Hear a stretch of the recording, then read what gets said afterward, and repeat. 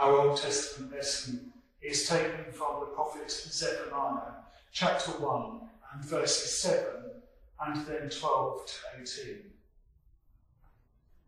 Be silent before the Lord God, for the day of the Lord is at hand.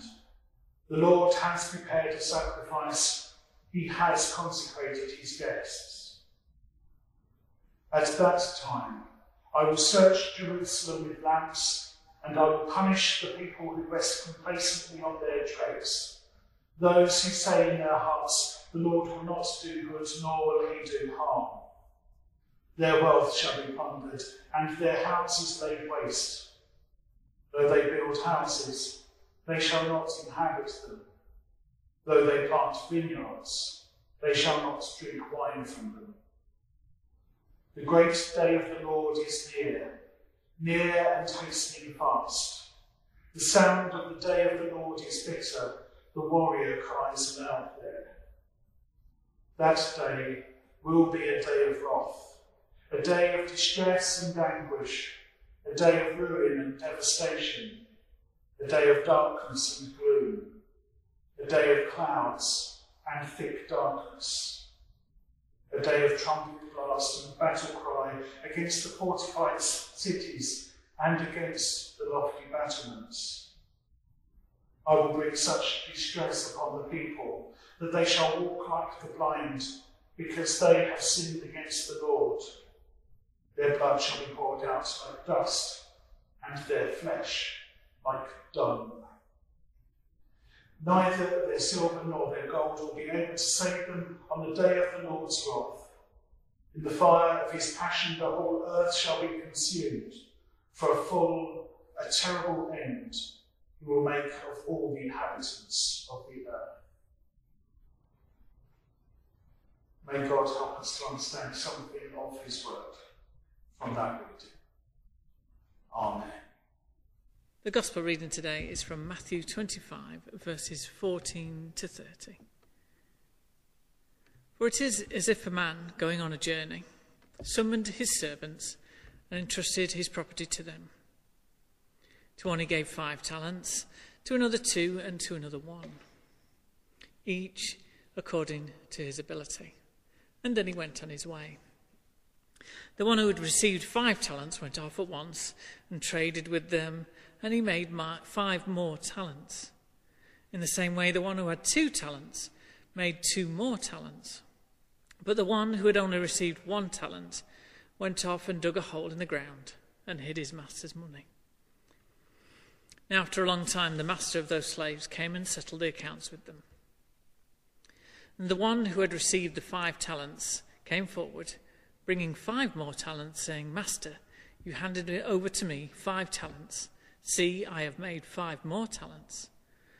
His master said to him, Well done, good and trustworthy servant. You have been trustworthy in a few things. I will put you in charge of many things. Enter into the joy of your master. And then the one with 2 talents also came forward, saying, Master, you have handed over to me 2 talents. And his master, and see, I have made 2 more talents. And his master said to him, Well done, good and trustworthy servant. You have been trustworthy in a few things. I will put you in charge of many things. Enter into the joy of your master. Then the one who had received 1 talent also came forward, saying, Master, I knew that you were a harsh man, reaping what you did not sow, and gathering where you did not scatter seed. So I was afraid, and I went and hid your talent in the ground. Here, you have what is yours. But his master replied, You wicked and lazy servant. You knew, did you, that I reap where I did not sow, and gather where I did not scatter? Then you ought to have invested my money with the bankers, and on my return I would have received what was my own with interest. So take the talent from him and give it to the one with 10 talents. For to all those who have, more will be given, and they will have an abundance. But from those who have nothing, even what they have will be taken away. As for this worthless slave, throw him into the outer darkness, where there will be weeping and gnashing of teeth. holy wisdom and holy words. Thanks be to God. Let us pray. May the words of my mouth and the thoughts and the meditations of our hearts and minds be ever acceptable in your sight, O Lord, our strength and our Redeemer. Amen. Some words from verses 24 and 25 of our Gospel reading from today. Master, I knew that you were a harsh man, reaping what you did not sow, and gathering where you did not scatter seed. So I was afraid, and I went and hid your talent in the ground. Here, you have what is yours. All of us carry around certain expectations that help us to understand and interpret situations. And that also applies to how we interpret and understand God. Our attitudes can largely be based on our assumptions going way back to our childhood, maybe to what we have been taught either in Sunday school or by our parents. So much so that it then becomes hard to shake off those interpretations as we grow up.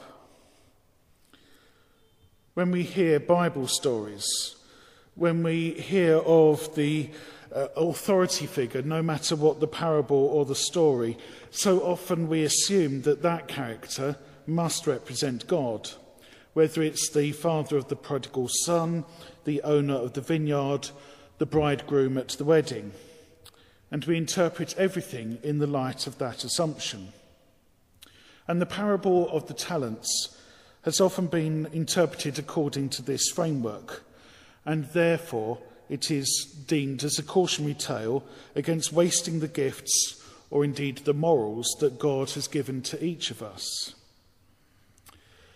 I have also seen this parable, the parable of the talents, misused in that because it references money, that therefore it is a salutary tale about the importance of speculation to accumulation, that this parable is somehow an endorsement of capitalism and greed implicit within it. And certainly the prosperity gospel in the United States of America would be very keen on such an interpretation of this text. The problem is that when Jesus offers us his parables, he rarely intends them to just have one meaning. He wants his audience to go away and to imagine themselves in the various characters of the story, to keep on mulling it over, to reflecting, to reimagine who the authority figure was, in this case, might actually challenge some of our own assumptions. The parables are intentionally playful. The trouble is, over the years, we have forgotten how to play. We approach the Bible as we were taught in Sunday school and assume that that is sufficient. There's only one interpretation of the parable. There's nothing more to see here. Clearly, we can all just move away. And yet, maybe within this parable there are some clues which at least would encourage us to look for a re-examination. It might be that when we look at this again, that we realise that all of the other interpretations to us are not satisfactory. But at least let us consider the alternatives.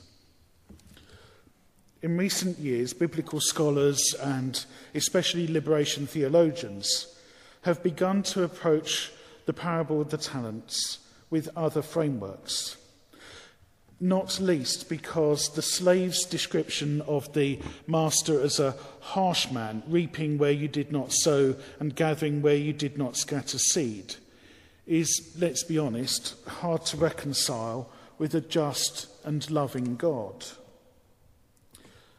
Liberation theologians who read the Gospels in terms of oppression and liberation have read the story as a cautionary tale about how difficult it can be to speak truth to power, and how those who stand up to corrupt systems are often unfairly punished.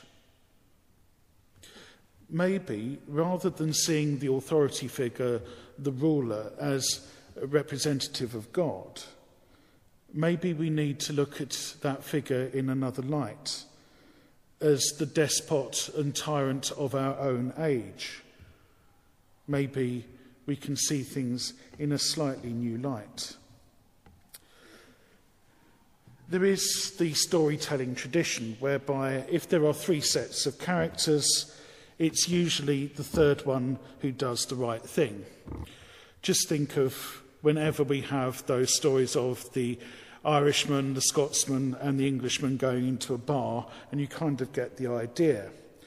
But in addition, it applies to all of the fairy tales. So the third bear's porridge is just right for Goldilocks. The third billy goat Gruff defeats the troll. The third little pig is the one that's the sensible builder. And also in the parables, it is the third passerby who is the Good Samaritan. There are three slaves in our story for today. Could it actually be that whilst the third slave receives condemnation from the wicked ruler, that actually it is the ruler who is the harsh man, and the other two slaves are merely colluding and aiding the ruler with his barbarism? That actually it is the third slave, ridiculed by the others, who is actually the one who is right? We need to have our assumptions challenged all the time to enable us to look at the biblical text anew. Maybe we need to remember that the idea of authority that Jesus comes to offer is different than the one we so often assume. After 2 millennia, we need to remember that Jesus was the one who came and washed the feet of his friends, even if Peter, according to John's Gospel, cannot understand that. Many of us are still struggling to get our heads around the idea that God would choose to take the form of a servant, or as the Greek might also be translated, as a slave. So could it be that instead of this parable being about the end of the ages where the ruler is God, and we should all use our wealth and skills to create more wealth and more opportunities, that instead this is a parable about how our world is, and that it offers a condemnation of our world as it is? In our society, it is the rich and the productive who are praised and lauded. Those who never manage much, those who are deemed as an economic burden, be they rough sleepers, refugees, food bank users, the undeserving poor, those struggling with illnesses and disabilities, they are the ones who are lambasted regularly by the media and politicians in much the same way that the ruler lambasts the third slave in our gospel reading. As far as one interpretation of the parable goes, the third slave is unproductive. He doesn't achieve anything. He is terrified of the authorities. He doesn't cooperate with the ruler who has enslaved him, and therefore he will not get any rewards on earth. He is merely punished, supposedly for being feckless and lazy. So he hands back the money that he was entrusted with. He doesn't want it. He doesn't want to owe anything to a man who has forced him to work. He is scared and has every right to be so. But in handing the money back, is he also being defiant? Is he saying to the ruler, I know that you are a harsh, unpleasant, twisted individual, so I refuse to work for you to aid your brutalism.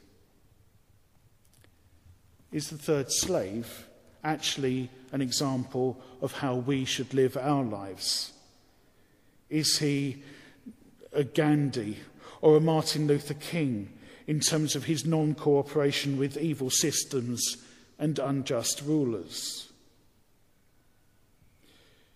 He stands up to the one who is harsh, to the one who reaps where he does not sow and who gathers where he does not scatter seed. He finds the courage to speak even when it is scary to do so.